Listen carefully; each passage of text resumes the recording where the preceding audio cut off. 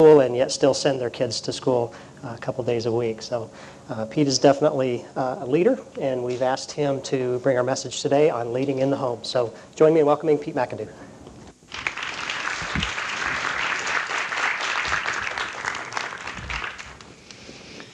Well, good morning. It's great to see everyone here. Thank you for coming out. It's an awesome thing.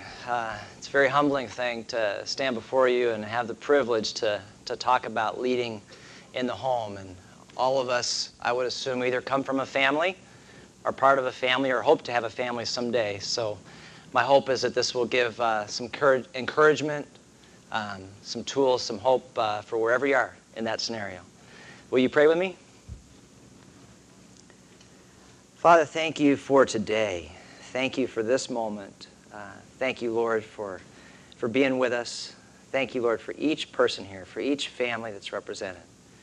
Lord, I know family is so central to your heart. It's so close to your hope for us. And Father, I just pray that today you would have your way, that you would guide my words, and that you would speak through me, that you would speak beyond me, and whisper that special something into each person here that you know that they need or that I need. And Lord, I just ask you to be with us today. It's in Jesus' name. Amen. So leadership in the home. Wow, what a topic, eh? Yeah, you think about that, and you think about your life, and you think about your kids and your spouse and all the scenarios that play out across a lifetime.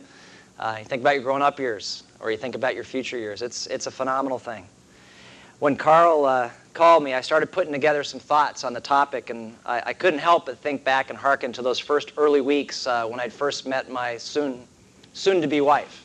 We had just met. We started dating.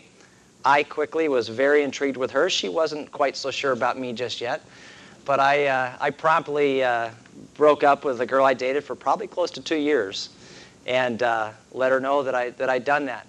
She, however, had been dating a guy for a while. She wasn't ready to stop seeing him. So the weeks went by, and I routinely would ask her, so are you still seeing Jim? And she would say, with all the spunk, if you know my wife, yes, and I'll stop seeing him when I'm ready. And so it was this dance. I tried to pull her in, but couldn't pull too fast, all this kind of thing going on. So roll the clock forward, maybe it's week 6, 8, somewhere in there. And she was over at my place, and I was walking her out to her car, and she turned, and she spun. And if you know my wife, if she ever turns to you and puts the one foot kind of towards you and kind of holds her hands like this, just get ready. She's about to say something significant. And so she said to me, she said, are you going to be the leader in this relationship and ask me to see only you? And I was shocked. I go, I am seeing only you. So she thought, and she said, are you going to be the leader in this relationship and ask me to see only you? My jaw dropping, and I thought for a minute, and I said, all right. Debbie, will you see only me? And she looked at me, and she said, yes. And she spun around and walked out to her car, got up, didn't even hardly glance at me, and drove away. Now, she would say that I never directly asked her. I was just kind of role modeling. I wasn't all the way clear, and she's probably right. But there, very early, was the call for leadership in the home. A little bit later, kids came along. Our oldest, Olivia, was probably about 5, maybe 6. We were in the throes of a very busy season. And she came to me and she said, Dad, is work and desk more important than children? Whew. Now, she didn't know. She was young. We were processing paperwork to adopt our 5th child, and so there was lots of stuff to do at night, and work was there's a lot going on, a lot of good things, but it was a call for leadership. Are you going to give me time? Are you going to lead our family? Simple stuff happens every day. Mom, what are we going to do today? Not so simple stuff. I think so-and-so likes me. What do you think about that? The call for leadership. As a kid growing up, when I was young, I remember my younger sister asking my mom at one point, are you and Dad getting a divorce? The call to leadership in the home. And in that case, the cry for leadership. Is someone going to lead around here? Or is no one going to lead around here? And I guess the question I want to pose for all of us, we all get these calls. Are we answering the call to leadership? Or is the line busy? You know, I see it all around me, and perhaps you do too, the statistics on the family. The divorce rate, it always is somewhere around 50%, as long as I can remember. You know, over half. Teens, teen pregnancy, teen suicide, all the struggles in that watershed period of life. Crime, the crime statistics. We kind of all know that, but there's the lower to the ground stuff, the stuff that maybe there's not as much statistics, at least not to my knowledge, but perhaps it's even more common. You know, marriages, spouses that are living in the same space, but the enjoyment factor has really dropped off. You know, the communication just isn't where it used to be. And they're together, but really somewhat separate, somewhat divorced in heart. Kids and parents, you know, kids not respecting their parents. The minivan, I love that. There was great drama. And I must confess, we're on our second minivan, so we've, you know, gone over the hump a couple times. But, you know, parents sometimes losing it at their kids and then trying to pull it back. Families, how many of us are overcommitted, overstretched, too busy? We're running on a treadmill, and it seems like it keeps going faster and faster. And we just have little time to really sit down and connect with those that we hold most dear. Grandparents, I've heard some heartbreaking stories the last few weeks about you know, grandparents and their adult children aren't talking to them. They don't have a venue with them anymore. And the grandchildren are coming along and they, you know, ouch. And I look at all this, and the burning question inside of me is this: how would all of this be different if the parents and spouses in these scenarios answered the call to leadership in the home? If they stepped off the treadmill, applied their leadership capacities, and made thoughtful, choiceful decisions to lead their families to a better place. And for us, for me, how would our marriages, our families, our children be better, be different if we just stepped off that treadmill and then applied our leadership know-how and led our families to a better place? So we're going to look at leadership in the home today.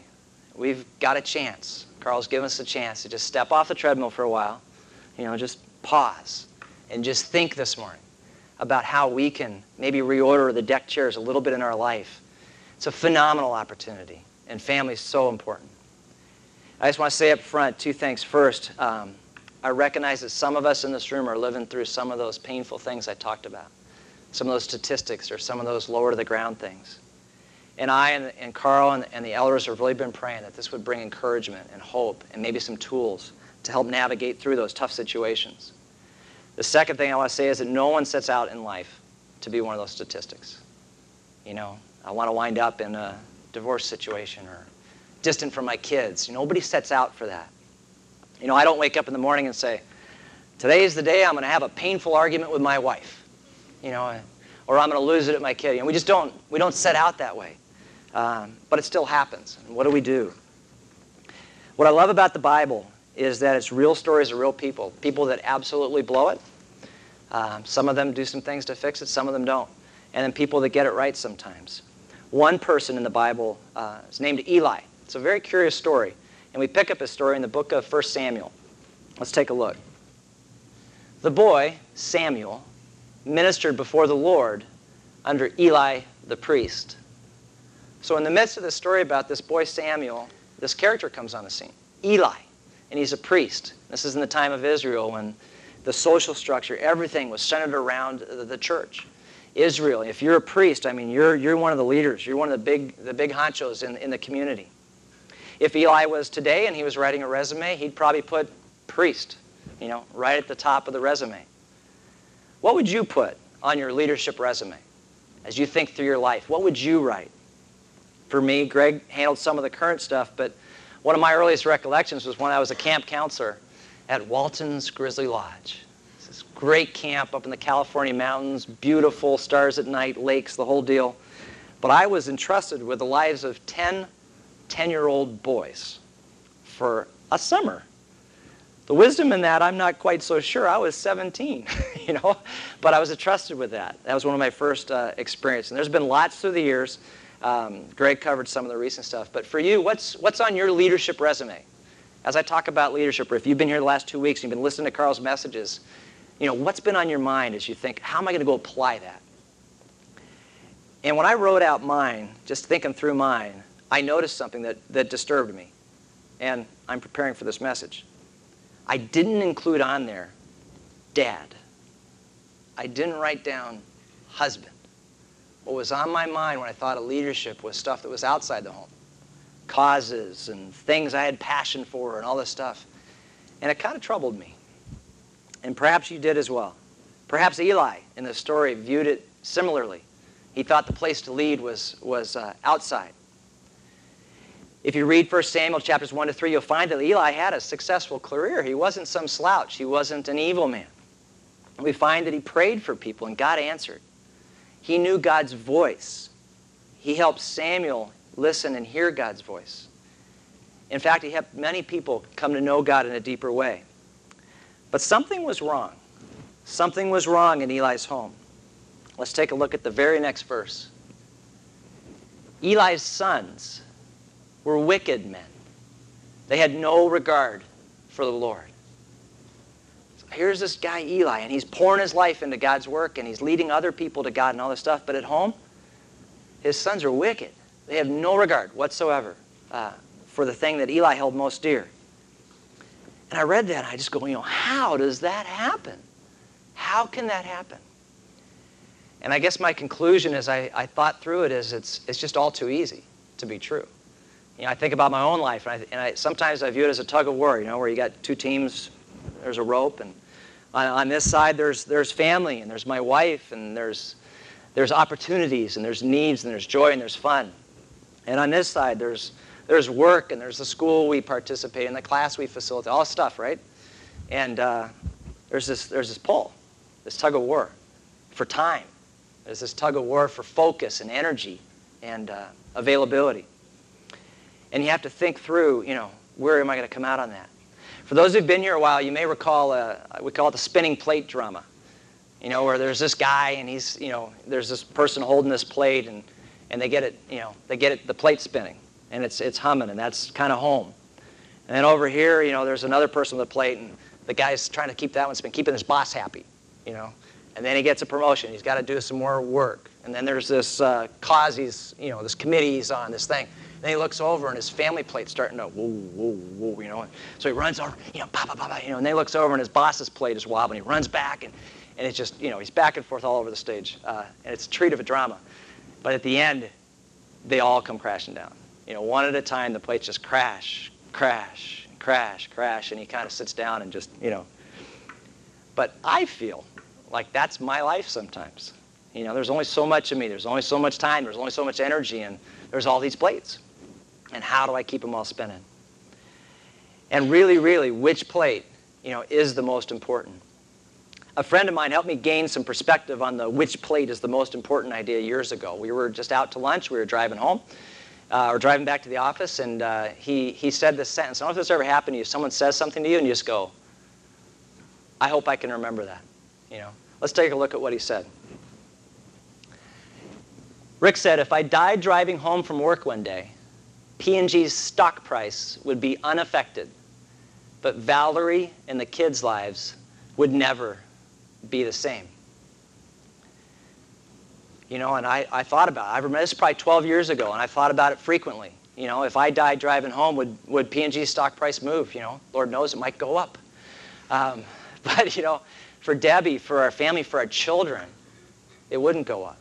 It would be a catastrophic life event to lose dad or to lose husband.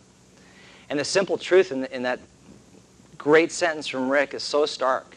For you, maybe you're the head honcho of a small company, and it's not P&G, and it's not 100,000 people. Maybe there's just a few of you, and your company would be dramatically affected.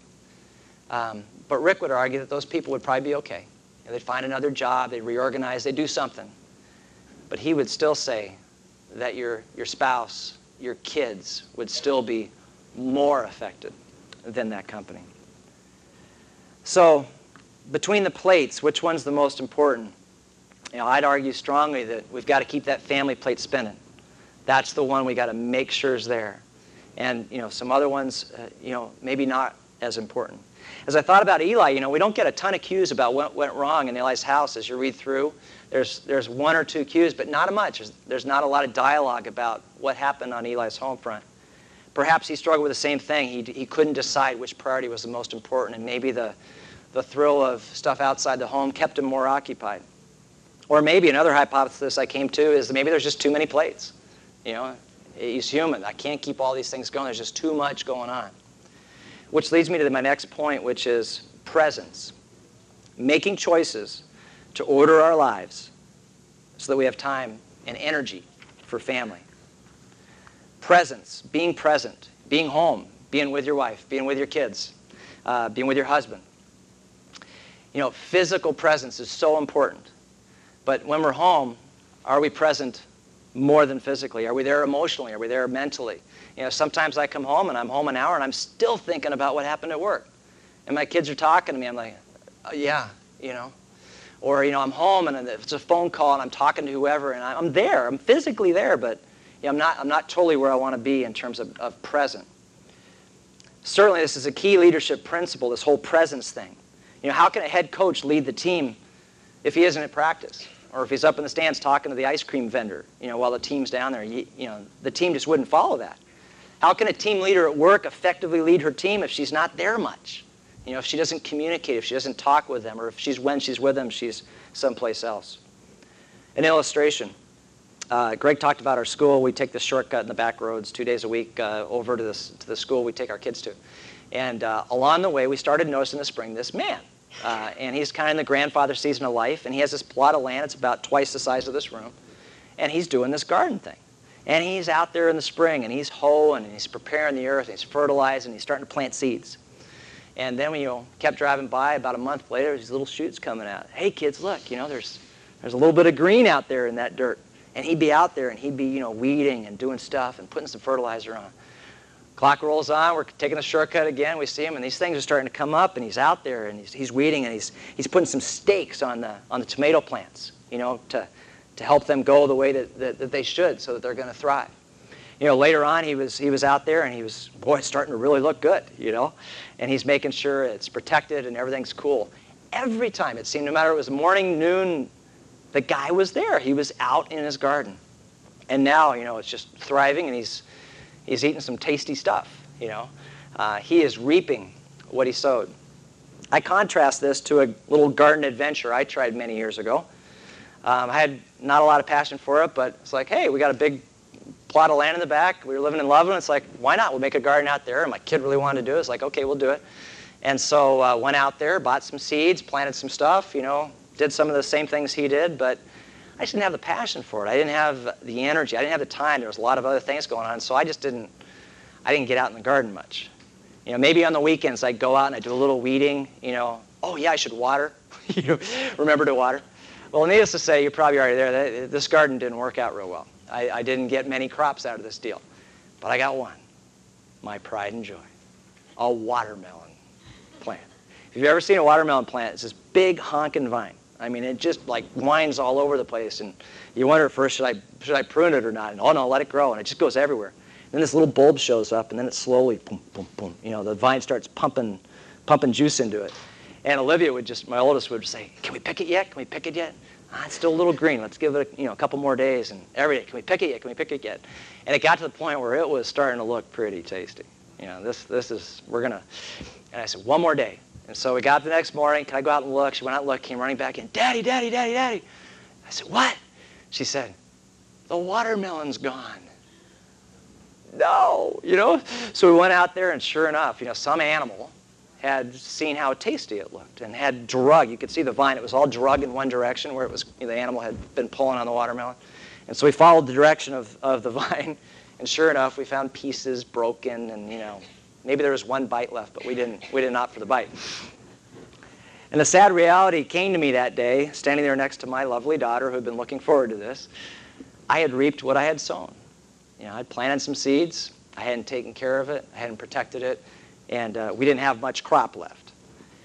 And I want to draw the parallels between these two scenarios of gardening to family. And I want us just to all think about that for a sec and where we are on the spectrum. A new marriage needs lots of nurture, and then it needs care over the time to keep growing. Small children are just so much like those little green shoots coming out of the ground, They just need a lot of help, a lot of water, a lot of care. And as they grow, they need that staking of the tomato plant. Oh, honey, don't go there. Come on, come back here. This is the way that it's going to work best for you. They need protection, all of them, even through the teen years, and weeding, fertilizer. So if you think about that, if we think about that in terms of our family, and I draw a little spectrum for us of the guy, Mr. Gardner, who was there every day.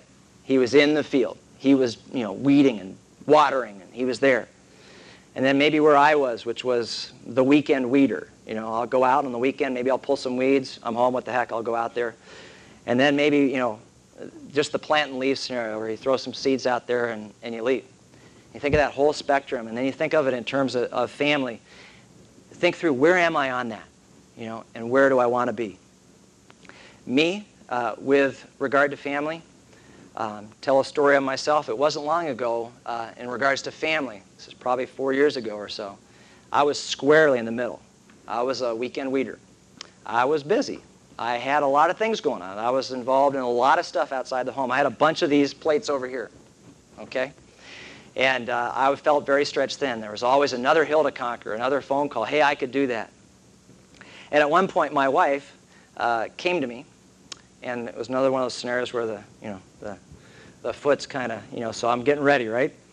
And she said, the other woman. And I said, what? And she said, the other woman, that other stuff over there. Now, hear me, okay? She wasn't talking about, don't call Carl on Monday. That guy had spoke, he had another woman, okay? I'm not saying that. What I'm saying is that the other stuff in my life, all the commitments, all the plates, felt like a breach in our marriage. It felt like my allegiances, my emotions, my connection to that was stronger than my allegiances, my focus, my passion for her and the kids. It wasn't long after I was at a conference, and this guy, who apparently was wired somewhat like me at the time, was talking about how his kid drew a family portrait. And he wasn't in the drawing. And his wife and he asked the child at night, where's Daddy? And the child said, Daddy's at work, or Daddy's at the library.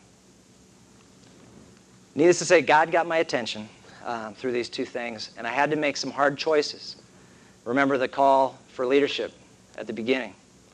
So I gave it some thought. I applied what I knew about leadership, prioritization, decision-making, all that kind of stuff. And Deb and I talked, and we made some priority adjustments to carve out more time for family. I backed out of some of the commitments that were taking so much of my energies, and I did it as responsibly as I could. I went and talked to the person, and I said, hey, I know I committed to do this. Can we talk about a transition plan?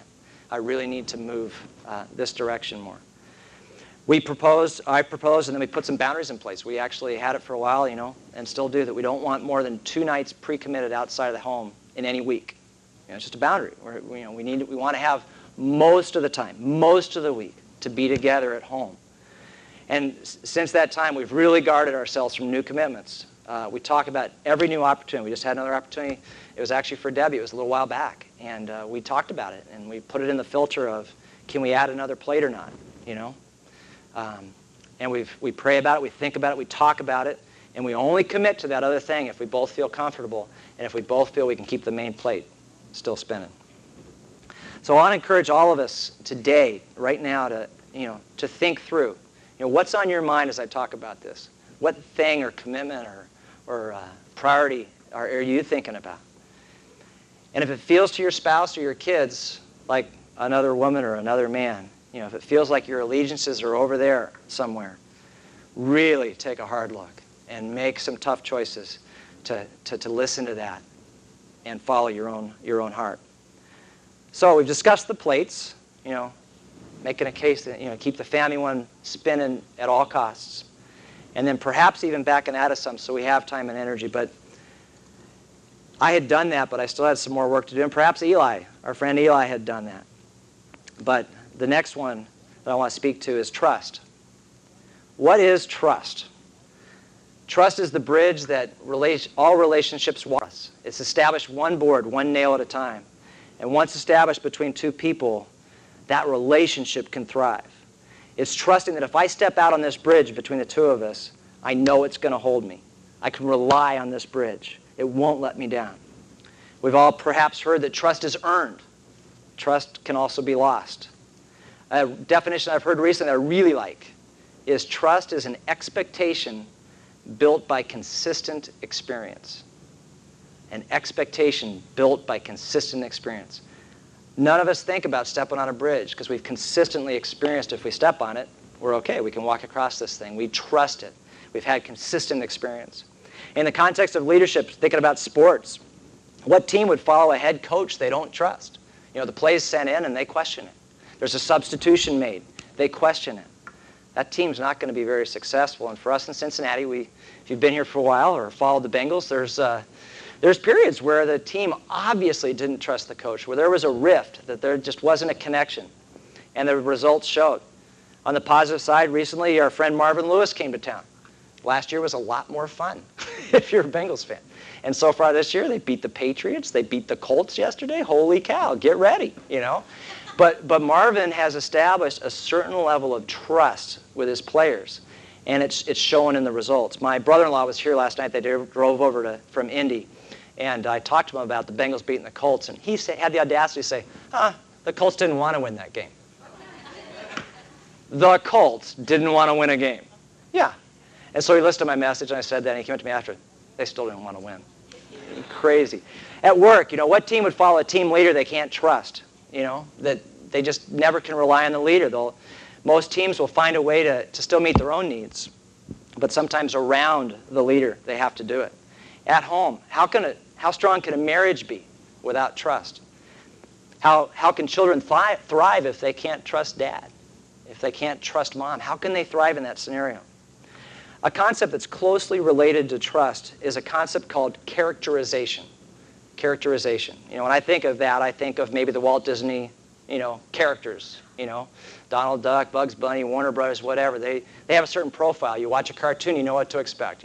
Daffy's going to get his face shot off. I mean, you kind of know what's going on.